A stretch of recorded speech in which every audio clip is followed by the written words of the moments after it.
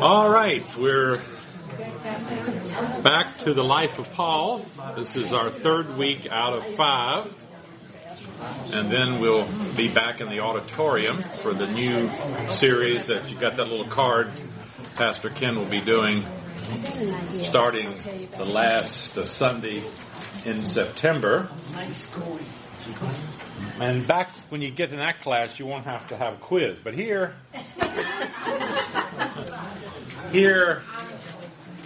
we don't slack off like Pastor Ken does. Here,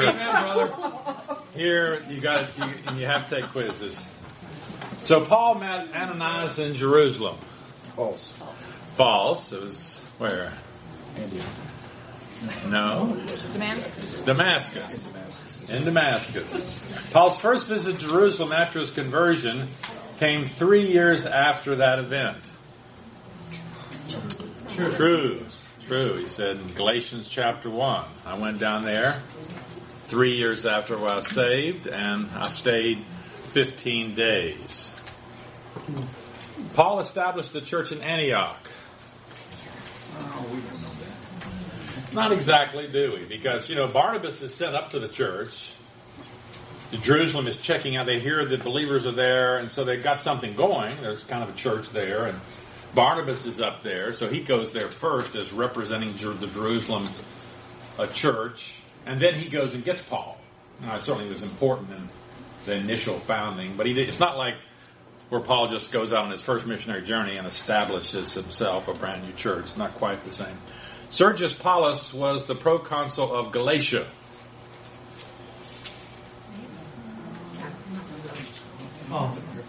False. He was the proconsul of what province? Cyprus. Proconsul of Cyprus. Timothy was from Lystra. I'd say true. True. That's true. Seleucia was the seaport for Antioch. No. It was the seaport for Tarsus. Yes, that's true, isn't it? What's going on here?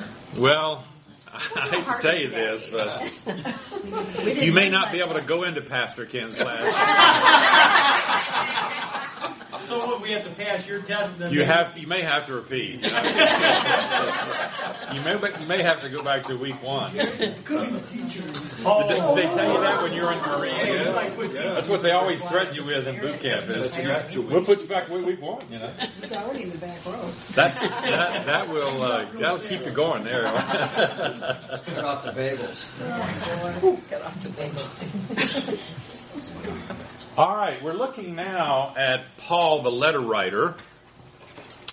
We've seen Paul's early life, his conversion, his commission, the early ministry of Paul there in Antioch. Now, he actually goes off for about 7, 8, 9 years to his home place of Tarsus, Syria, Cilicia.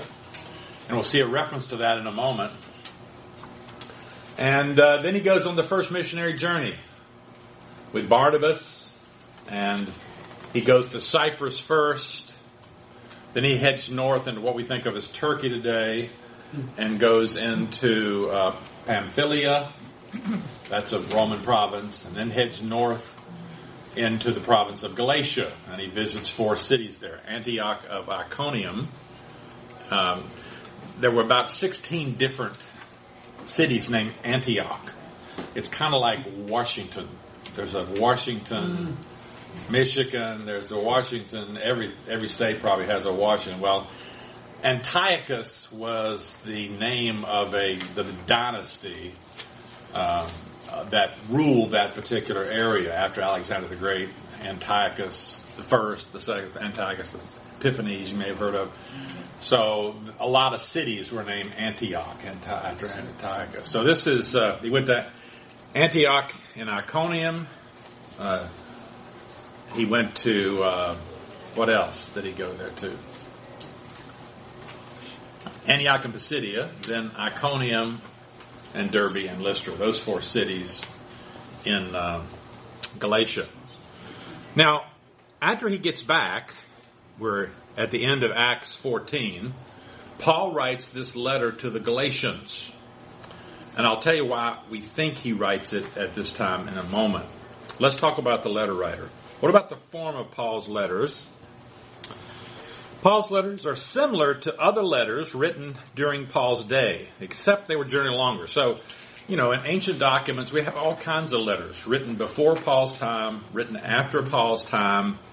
Most letters in that time were usually 90 to 200 words in length. Paul's start off similarly. He has a greeting, a thanksgiving. But his letters are much longer. They average about 1,300 words. Romans is 7,000. There's no ancient letter like that. So, Romans is not, you say it's a letter, it's written to the church, but it's really a treatise. It's almost like a literary document. So it's not quite the same. Paul used an amanuensis. That's a technical term for a scribe, someone who wrote down while you dictated. And so Paul, it seems like, from what these references that I put here, there are many references to Paul actually dictating. In the book of Romans, Romans 16:22, the scribe takes up the pen. He says, I, Tertius, who wrote down this letter, greet you in the Lord. So everything in the book of Romans is not actually written by the Apostle Paul. There's one verse that's written by Tertius, the scribe, who wrote this down. And so that was the common practice. And apparently Paul used that practice. As far as the transmission, the Romans had an imperial postal system, but that was only for official dispatches. So private citizens like Paul, they had to rely upon special messengers or friends who were going in this direction. You have it like when we were studying Philippians 2, we saw that Epaphroditus was going to be sent back to Philippi with the Philippian letter. In the Romans letter, there's a woman named Phoebe who is going to Rome, and she's going to take the letter to the Romans. So Paul had to rely upon people who were traveling back and forth. What's the order of Paul's 13 letters? The canonical order, that is the order in the Bible, is generally Lent to Lent. So Romans is first, it's the longest. Then 1 Corinthians, then 2 Corinthians, then Galatians. It gets mixed up there with Titus, but generally from longest to shortest. But that's not the chronological order. Here's the chronological order that most people think. There's some debate about Galatians, about if it's the first letter or maybe it comes a little later. And I'll try to argue here in just a moment that Galatians is the first letter, but we don't know absolutely. But we generally know that these are the approximate dates of Paul's letters. So let's talk now about the letter to the Galatians. We're just going to say about 5 minutes about it. We're not going to say much about it here. The destination, the term Galatian is a Greek term. And as I say here, originally a Greek ethnic term for people the Romans call the Gauls, because around 250 BC, some people who lived in what the Romans called Gaul, they migrated over here into this area that we call Galatia today. And so they were ethnically Gauls. If you took Latin, anybody took Latin? The second year, every Latin student reads, all of Gaul is divided into 3 parts. Julius Caesar's commentary on the Gallic Wars, and he talks about his great victories over the Gauls and so forth. Well, that ethnic people, some of those migrated here. But as we'll see, in Galatia, there's all kinds of ethnic groups. So the Romans, they built provinces like we did with Yugoslavia. Yugoslavia, we put that together, and we got Serbs, we got all these different ethnic groups, and it finally come apart. Well, Romans put different ethnic groups together. Part of this ethnic group were ethnically Gauls, or Galatians is the Greek term here. In the 1st century BC, the Romans conquered this territory. So these people moved there in the 3rd century. In the 1st century, Rome was expanding. They conquered this area. They created the province of Galatia. 25 BC, it became an imperial province with a Roman governor. And so when we talk about Galatia and the book of Galatians, we're talking about the province of Galatia. And we're talking about the cities that Paul visited on his first missionary journey in southern part of Galatia. Paul didn't go, as far as we know. It doesn't record in the book of Acts. He went up to the northern part of Galatia, but in the southern part here. What about the date and place of writing?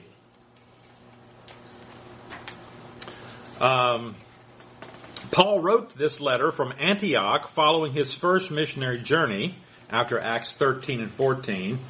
Remember, after Acts 14, he comes back to the church at Antioch, just prior to the Jerusalem Council in Acts 15. That date would be about AD 49. Now, one reason we think he wrote it then and not later is because of what he does not say in the book of Galatians. What he does not say. So, the whole point of the book of Galatians is to argue that we are saved, we are justified by faith alone, and not by works of the Mosaic law. That Gentiles don't have to be circumcised and keep the law to be saved. But Paul, unfortunately, when he founded these churches, people would come in later, particularly. He faced opposition from Jews when he was there. People that are called Judaizers, as we'll see. And these Judaizers were people who professed to be Christians, but they said, if Gentiles are going to be good Christians, they've also got to keep the Mosaic law. The law's got to continue on. They've got to keep the ceremonies. They've got to be circumcised and that kind of thing if they're going to be good Christians. And so Paul is writing this letter before the Jerusalem Council. The reason we think he's writing it before the Jerusalem Council is because in the book of Galatians, he doesn't mention the Jerusalem Council. The Jerusalem Council, as we'll see, settles this issue sort of once and for all. They have a council in Jerusalem, and the Jerusalem church meets, people from Antioch come, and they say, Gentiles do not have to keep the law and be circumcised. Well, Paul, if he wrote the letter of Galatians after the Jerusalem Council, would have mentioned that. In other words, the people who are troubling the Galatians, they claim to be from Jerusalem. They claim, listen, we're representing the Jerusalem church, the apostles, and this Paul, who is he? He's some Johnny-come-lately. We're telling you what the church in Jerusalem says. You know, we're telling you the truth here. So the point is, in that letter to the Galatians, Paul does not mention the Jerusalem Council at all, which would have been just the best argument he could have made. Hey, listen, I know what the Jerusalem church believes. We had a council, we met.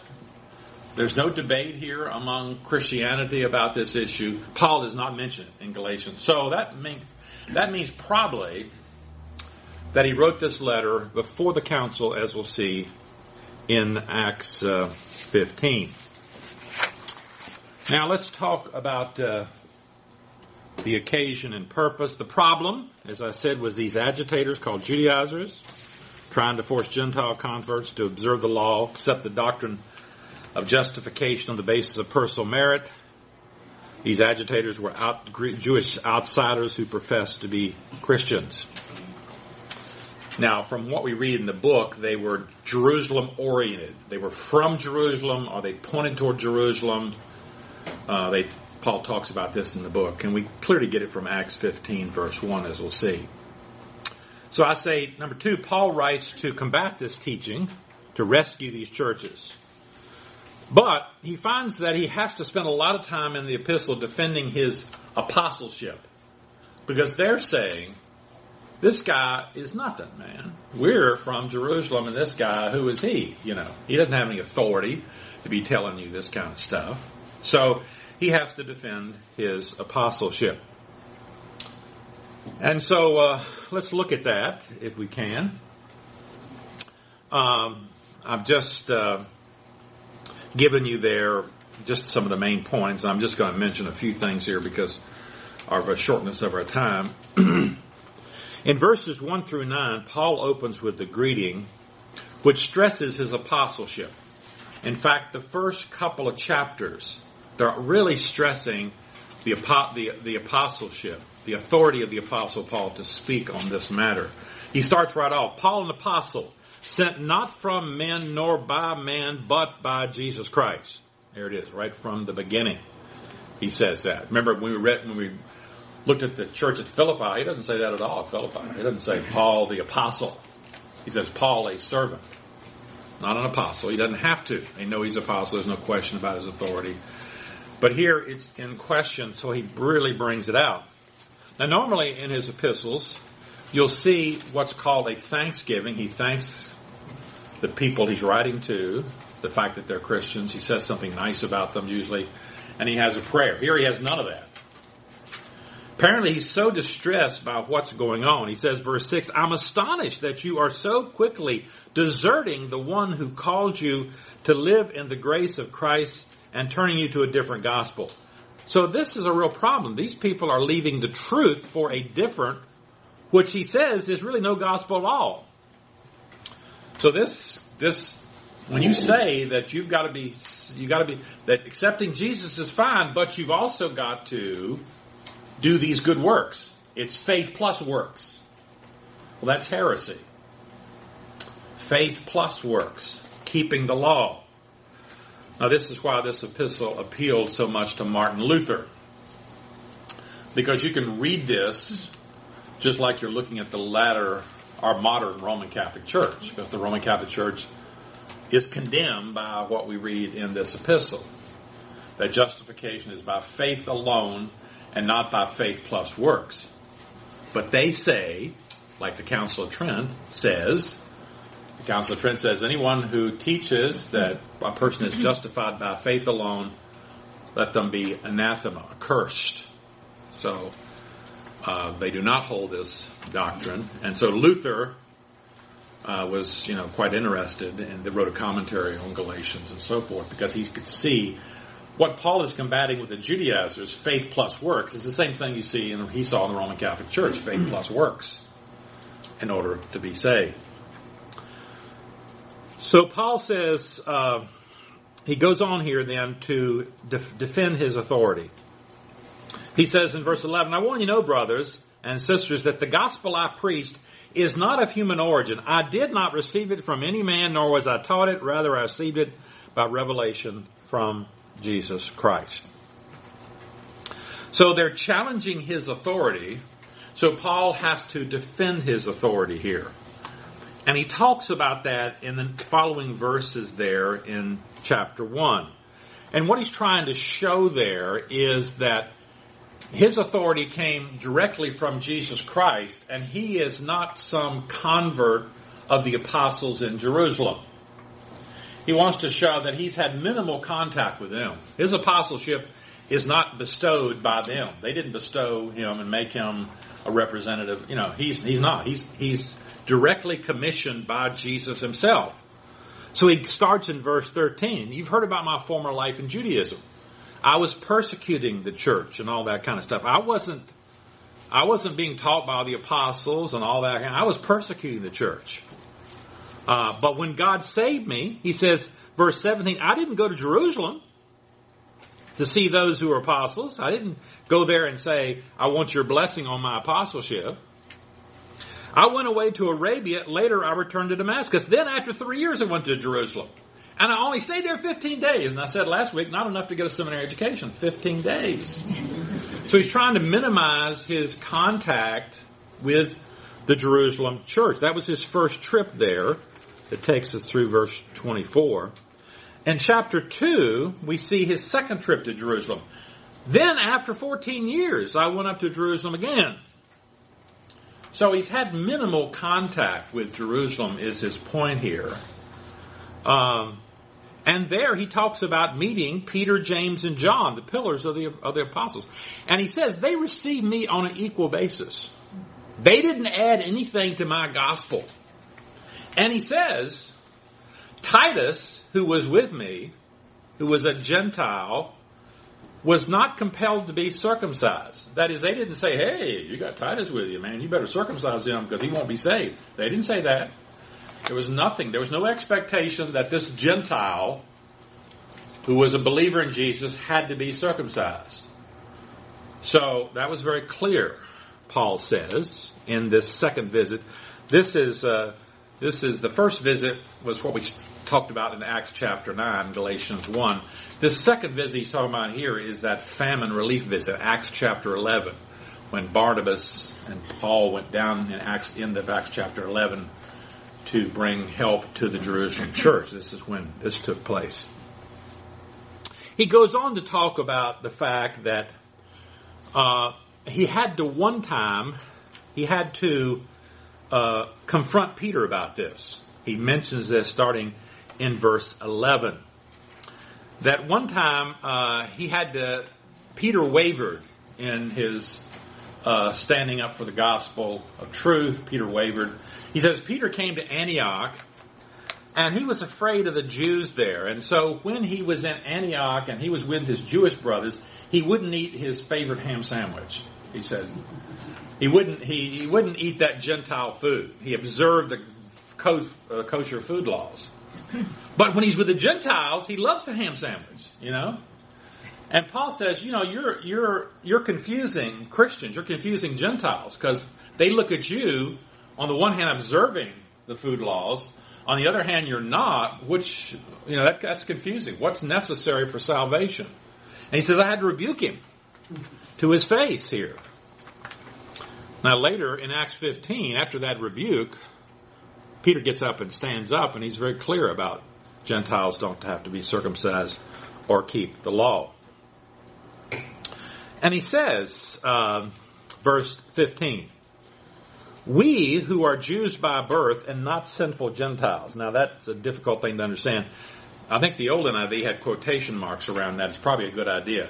What Paul is saying here is that as far as Jews are concerned, you and I are sinners. Because we don't keep the law. We don't, you know, as far as Orthodox Jews are concerned, we're sinful because we don't keep the food laws, you know. We're eating those ham sandwiches.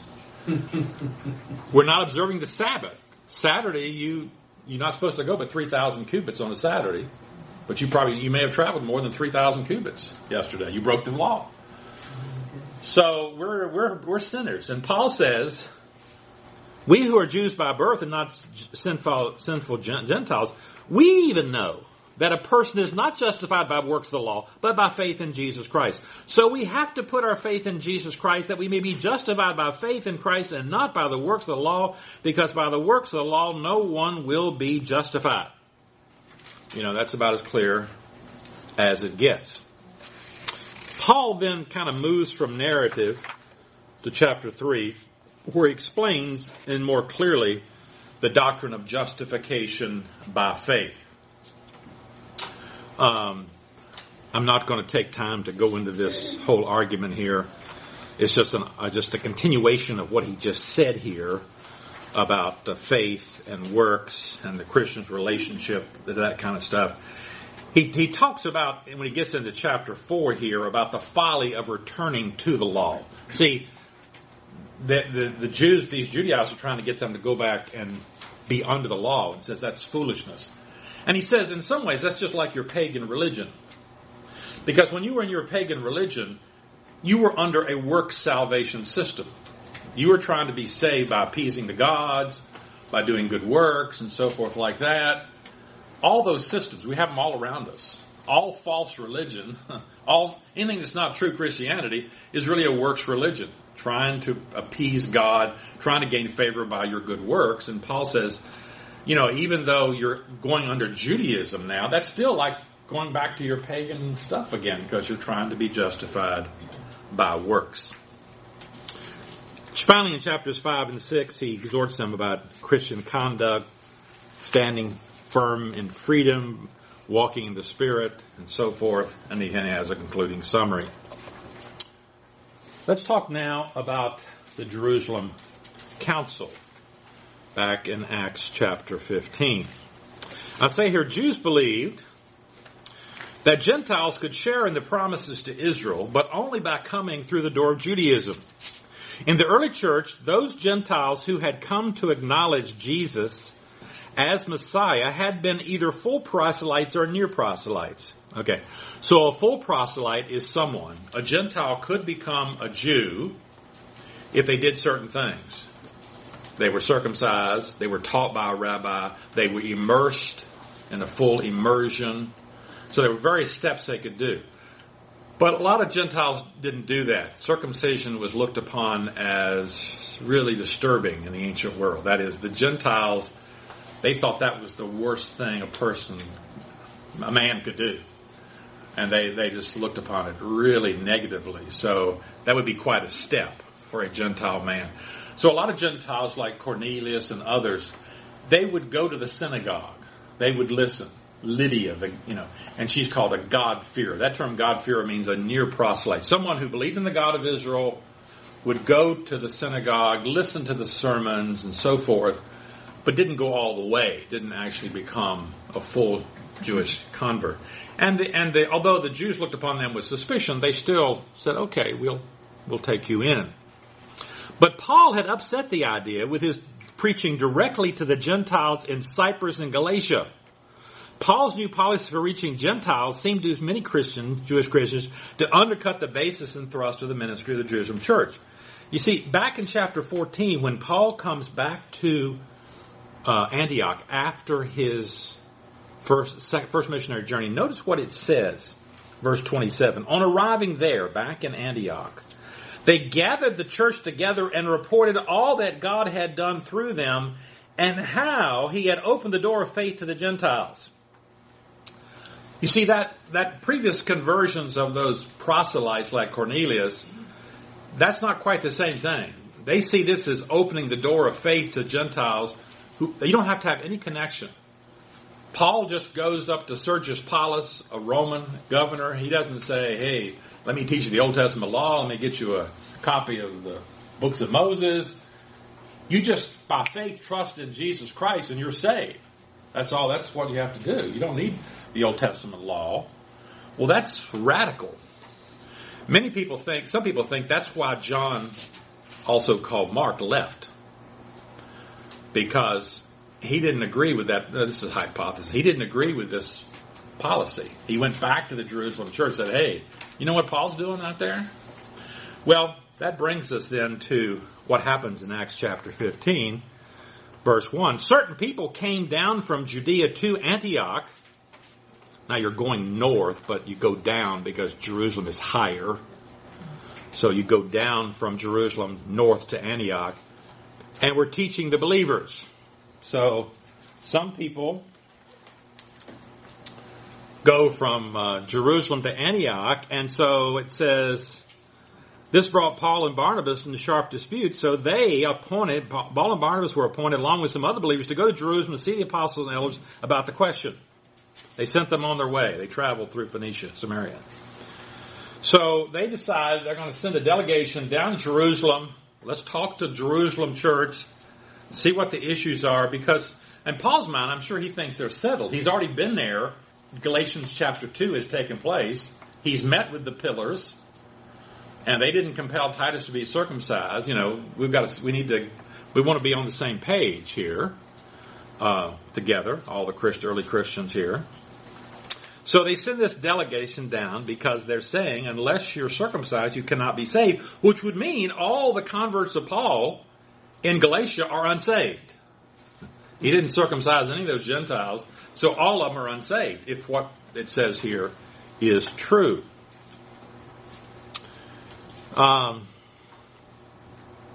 So we see the nature and course of the debate here in capital B here. Peter gets up and speaks first, and he has some very good things to say. His comments are built on the Cornelius incident. He says, verse 11, "No, we believe it is through the grace of our Lord Jesus Christ that we are saved, just as they, Gentiles, are." So he says there's no difference in the way of salvation. Jews are saved through faith. Gentiles are saved through faith in Jesus Christ. So he gets up and and speaks. Paul and Barnabas do talk about their first missionary journey here in the beginning here. In verse 12, Paul and Barnabas told about what God had done among the Gentiles.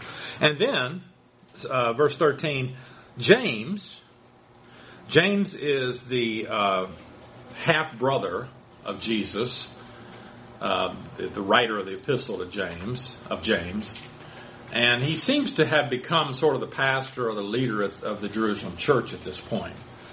So he gets up and kind of summarizes what they have said. He argues here that Peter's ministry, talks about him in verse 14, which led to the gospel going to the Gentiles, it fully in accord with Old Testament scripture. And he cites here in verses 16 through 18, Amos chapter 9. No, I'm sorry. He cites something here. I thought he did. He cites he cites Amos chapter 9. I'm sorry. So he says, in my judgment, therefore, here's my judgment, that we should not make it difficult for the Gentiles who are turning to God. Instead, we should write to them, telling them to abstain from food polluted by idols, from sexual immorality, from the meat strangled of animals, and from blood. So he lists some things here that he thinks that Gentiles should abstain from. All these things have to do with idolatry. What he's telling us, if Gentiles are going to be saved, they're going to have to abstain from idolatry. All these were done in the temple at Corinth. Food was polluted by idols, sexual immorality took place, meat of strangled animals, and drinking of blood. So 1 Corinthians 8 through 10, that's what that's all about. Paul is telling these Corinthians, okay, you cannot go back to those idol temples. Can't go there. And that's a real difficulty for them because they've been going there all their life. They've celebrated birthdays there. They've had all kinds of civic events there. But Paul says that's idolatry. And that's what James is saying here.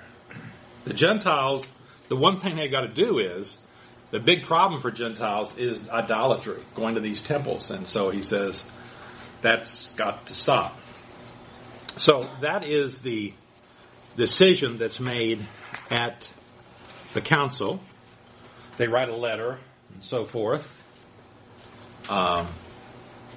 Beginning in verse 22, we see the letter that they write and so forth. It says the same thing here. And Silas and Judas and Silas are going to come to confirm by mouth what we are writing and so forth. And he lists the requirements and so on. So the decision by James, I hear, is accepted by the council. It was sent back to Antioch with Paul and Barnabas and the leaders of the Jerusalem congregation, Judas and Silas. They take it back to Antioch, read it to the church there, of course, and they're very encouraged by that. The reception is in verses 30 through 35. They read it, were glad for encouraging message. Judas and Silas, who were prophets, said much to encourage and strengthen the believers, and so forth. But Paul and Barnabas, they remained in Antioch, where they and many others preach the word of the Lord. That brings us then to Paul's second missionary journey.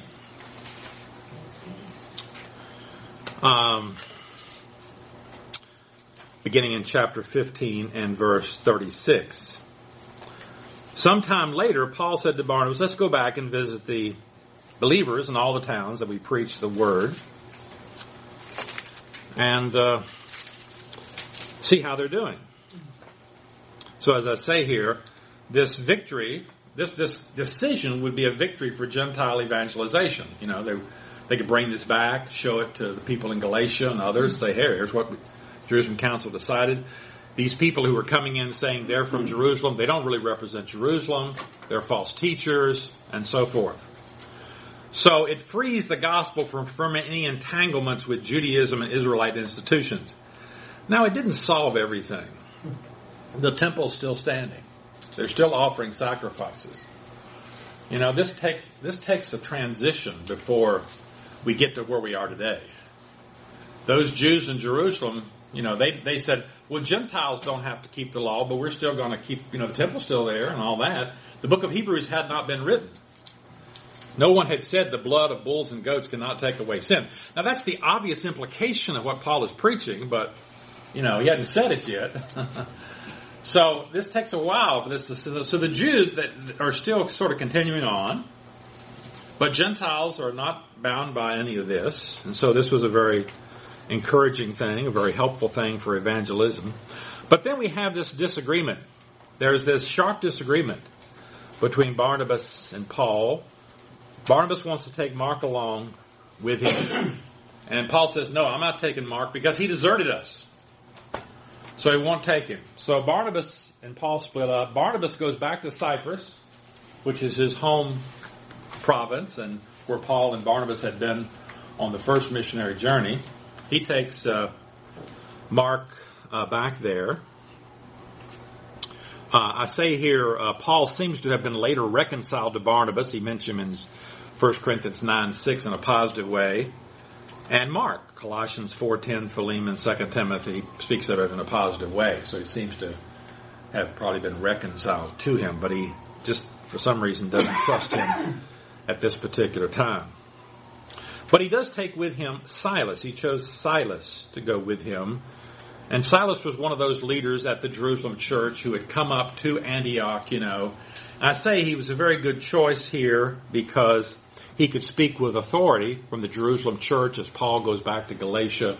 He's got Silas with him, and that would be a very good thing. He has a lot of positive characteristics. Well, later we found out in Acts 16 he's a Roman citizen. That's helpful when you're traveling around the Roman world. He's a Roman citizen. He apparently speaks Greek very well. He was a prophet. So he was, a good companion for the Apostle Paul. So it says in verse 41, he went through Syria and Cilicia strengthening the churches. So Paul, this time, goes back through Syria and Cilicia, strengthening the churches. Now we haven't heard a word about churches being founded there up to this time. But remember, that's Paul's home territory, and he was back there after his conversion. Remember, 3 years, he goes back there for about 7, 8, 9, 10 years. What's he doing? Apparently establishing some churches, because it never talks about founding churches, but there are churches there. And so, maybe that was Paul or others. So they go there strengthening the churches. So now we pick up, this is the second missionary journey, but this is really the beginning of new territory. Now in chapter 16, where they really start with fresh territory. Paul came to Derbe and then to Lystra, Acts 16:1, where a disciple named Timothy lived. Mother was a Jewish and is a believer, but his father was a Greek. So Paul comes to Lystra, we're told here, Derbe, and then to Lystra. And he adds Timothy to his team here in chapter 16. I say he was apparently a convert of Paul. Paul calls him in 1 Corinthians, my son. So he may have been converted on the first missionary journey, possibly. I don't know. Paul was there, remember. This is his second time, or third time, because he retraced his steps through there. So he's been to Lystra a few times. And so his mother, we know her name Eunice from 2 Timothy, and Lois is his grandmother. They were Jewish, and they had taught him the Scriptures, according to 2 Timothy 3:15. But there's a situation here. He says, the believers of Lystra and Iconium spoke of him well. Paul wanted to take him on his journey, so he circumcised him because of the Jews who lived in that area, for they all knew that his father was a Greek. So what's Paul doing here? We've just been discussing the fact that Titus, he makes a big point. When Titus came down to Jerusalem, I would not allow Titus to be circumcised. But here, he's going and circumcising Timothy. Apparently the reason for this is not because Paul is going back on his view. Timothy is viewed as a Jew. His mother was a Jew. Now, his father was a Greek. But because his mother, the line runs through the mother, he is viewed as a Greek. A Jew. But he's not really a completed Jew. There's something wrong with him. So if you're going to go out on missionary service and you're going to go to synagogues and stuff and present yourself as a Jew, Paul's a Jew and so forth, then I think he wants Timothy circumcised, so there's no question. He's a Jew also. So he's doing it really for missionary service. Really, Paul says in 1 Corinthians 9, you remember that if you were here when we did 1 Corinthians, to the Jew I became like a Jew, so I could win the Jews. To those under the law, I became like though under the law. Though I'm not really under the law, when I was with Jews. See, the problem with Peter was he was giving bad signals to the Gentiles. He was doing it. But Paul says, when I'm with the Jews, I don't eat those ham sandwiches. I do like those ham sandwiches, Paul says. That's in the Greek. Paul says, I like those ham sandwiches, but when I'm with those Jews, I don't eat them because I want to win the Jews. I don't want to put up any barriers. And Timothy could be a barrier to evangelization. So he has him circumcised here so he'll be acceptable in the synagogue service and so forth. Well, my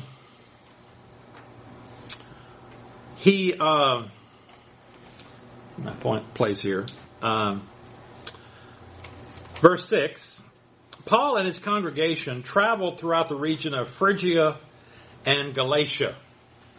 So they're in Lystra, and they're traveling throughout this area.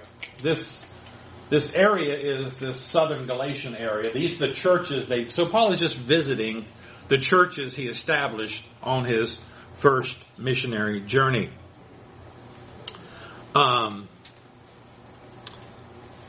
Then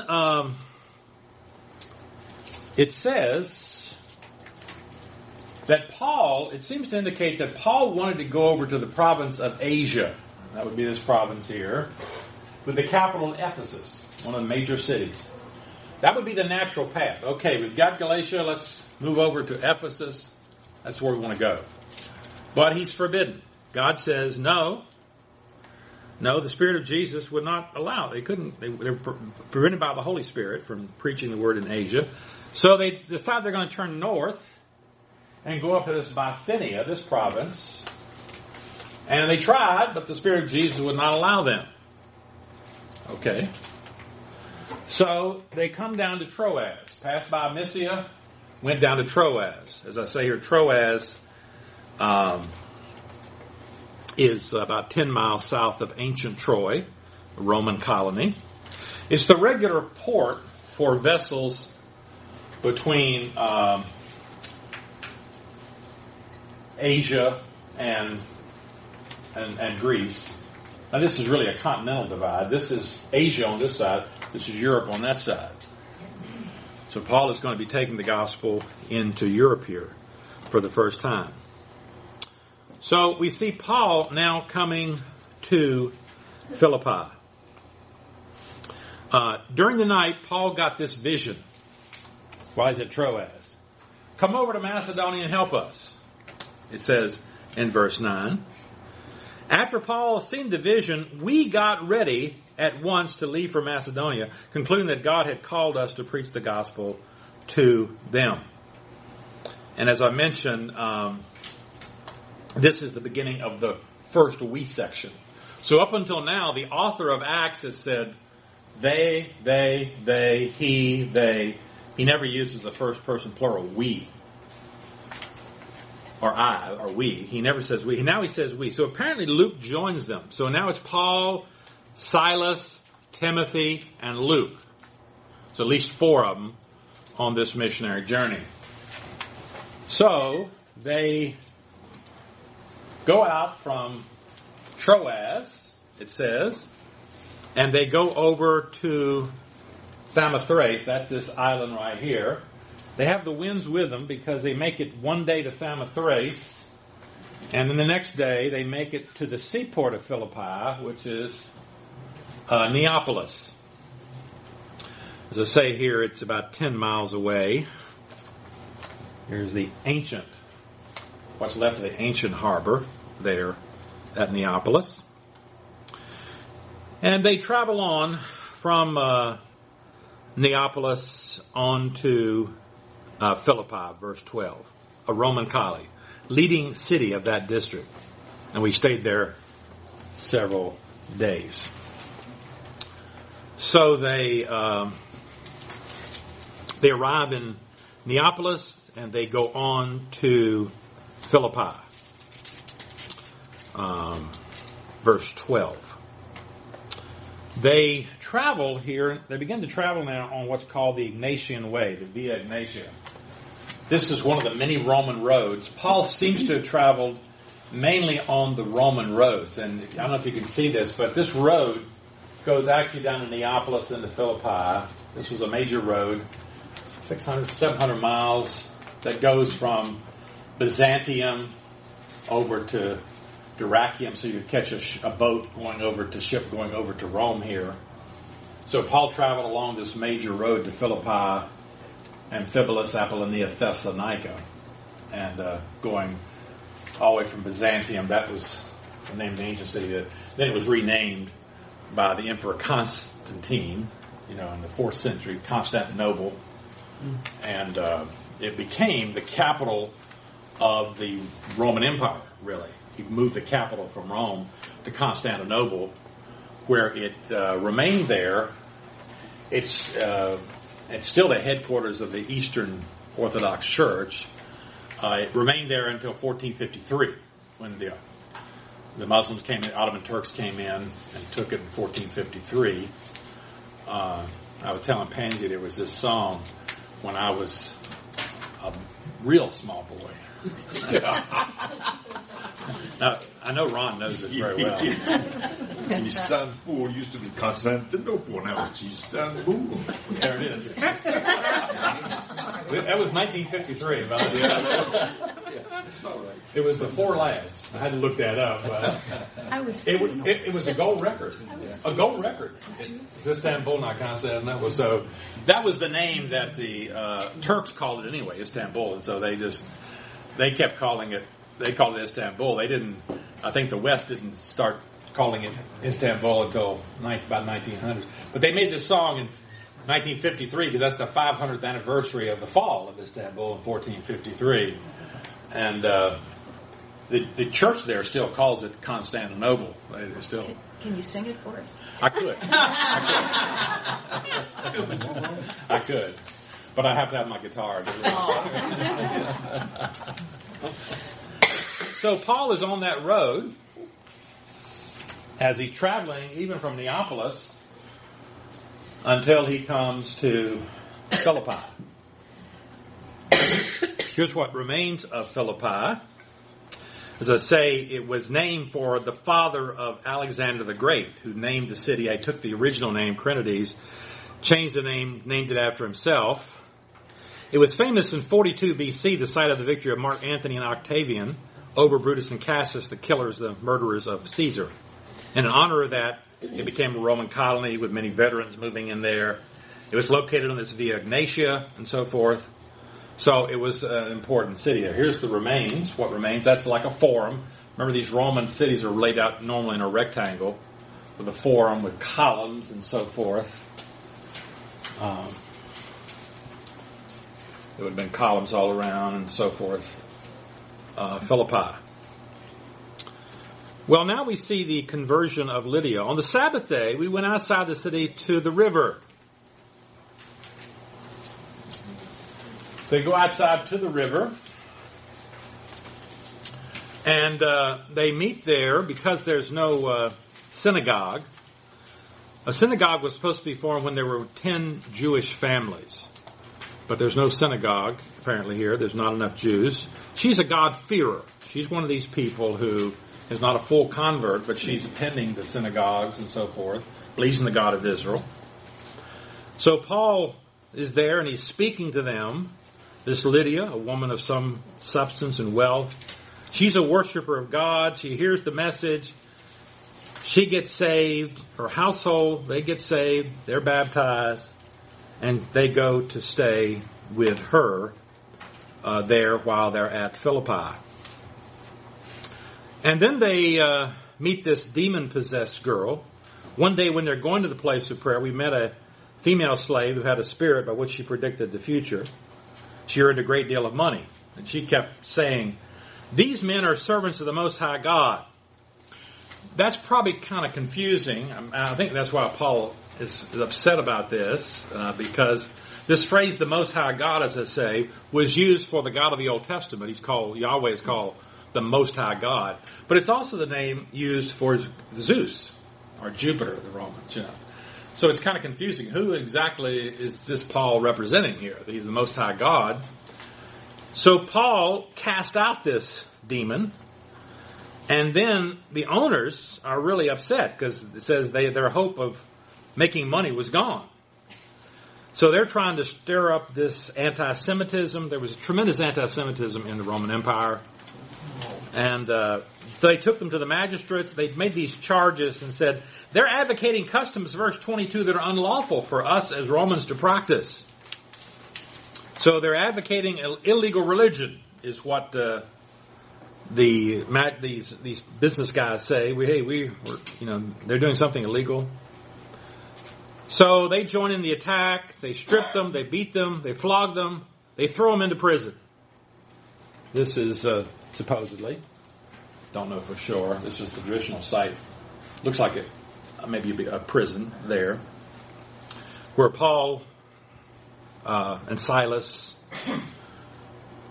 So Timothy and Luke were not, but Paul and Silas were thrown into prison, and we're all familiar with that story, particularly. What happened there? They sing, they pray at midnight. Earthquake comes, cells are open, and so forth. The jailer comes in and says, what must I do to be saved? And they said, believe in the Lord Jesus Christ, you'll be saved and your household. So verse 33, it says, at that hour, night, the jailer took them, washed their wounds, then immediately he and all his household were baptized. That's a verse that our Presbyterian, Episcopal, and Lutheran friends love because they believe in infant baptism. And it says right here, the text says, he and all his family were baptized. Obviously, he had infants. Now, the text doesn't say that, but obviously, that's what they say. Obviously, this man had infants, and Paul must have baptized those infants. No, it doesn't say anything about that they had infants at all. In fact, it says very clearly, the jailer brought them into his house, set a meal before him. He was filled with joy because, verse 34, he had come to believe. He and all his household had come to believe. So it looks like everybody who was in his household could believe, were capable of belief that Paul baptized. So this is not a verse. There is no verse in the Bible that says infants were baptized. You have to assume it. In the New Testament, you have to take a verse like this and say, well, obviously, this guy had a 1-year-old child, and Paul baptized the child. But there's no direct evidence of anything like that. So, the next day, basically the magistrates come. They send some people. The magistrates send the officers to release them, verse 35, and say, hey, get out of town. We're letting you go. And Paul says, wait a minute. Verse 37, they beat us publicly. They beat us publicly without a trial, even though we are Roman citizens, he and Titus, and threw us into prison. Now you want to get rid of us? No. Let them come and escort us out. So why is Paul doing this? Probably, because sometimes Paul just leaves town in the middle of the night, Probably because he doesn't want to give the church a bad name.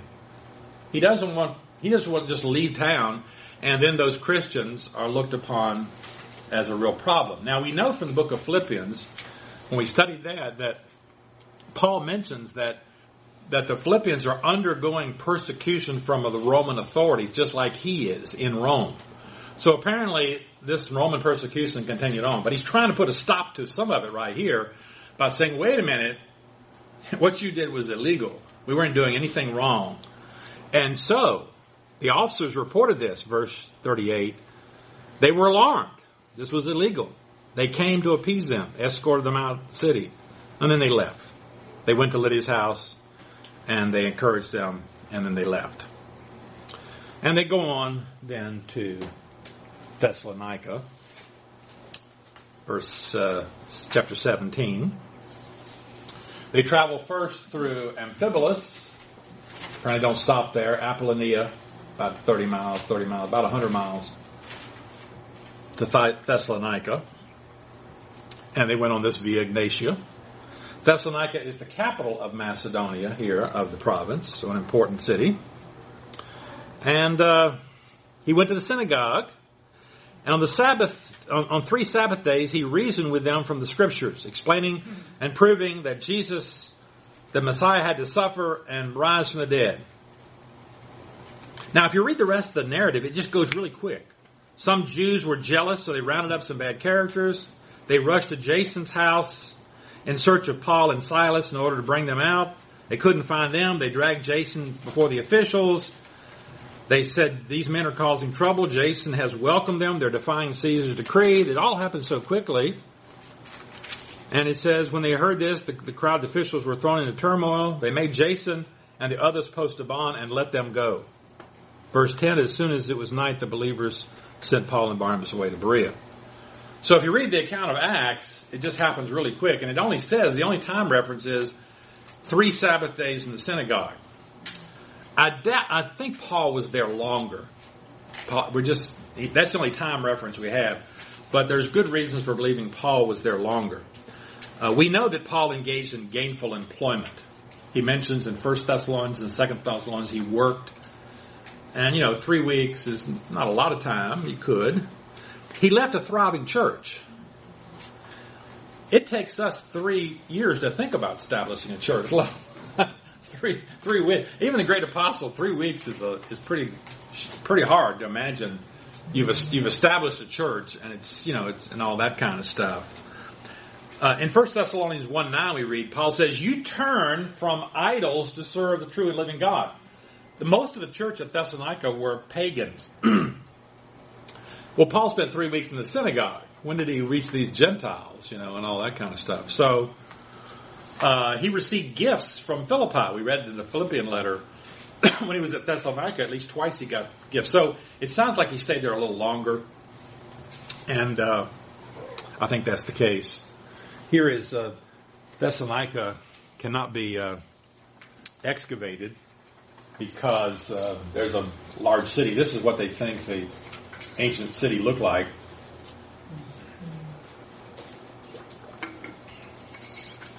We know a little of this because they excavated a bus station in about 1962, and they found this.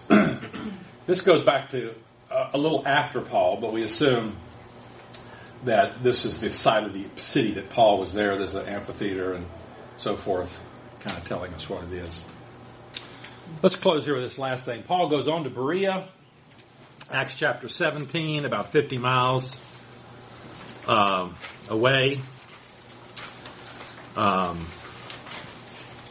soon as at night they sent him to Berea, he goes to the Jewish synagogue and so forth. The Bereans were of more noble character. They searched the Scriptures. But then some Jews from Thessalonica came and stirred up trouble. The believers immediately sent Paul to the coast. So Paul comes to Berea. There's a modern city there, so you can't really see much. They've excavated part of a Roman road there that obviously the modern kind of road was built on top of. So they send Paul to the coast, and they escort him, it says, to Athens. Those who escorted Paul brought him to Athens and left with instructions for Timothy to join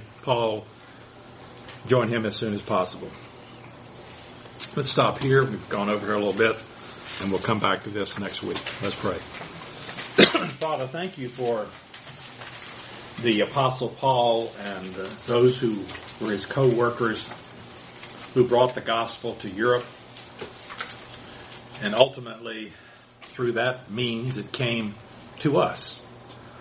And we know that this is part of your plan for spreading the gospel throughout the world. Thank you for the fact that we were privileged to hear and through the work of your Spirit to believe. Help us to appreciate that day by day and give us a desire to see others come to Christ in the same way we did. We pray in Christ's name. Amen.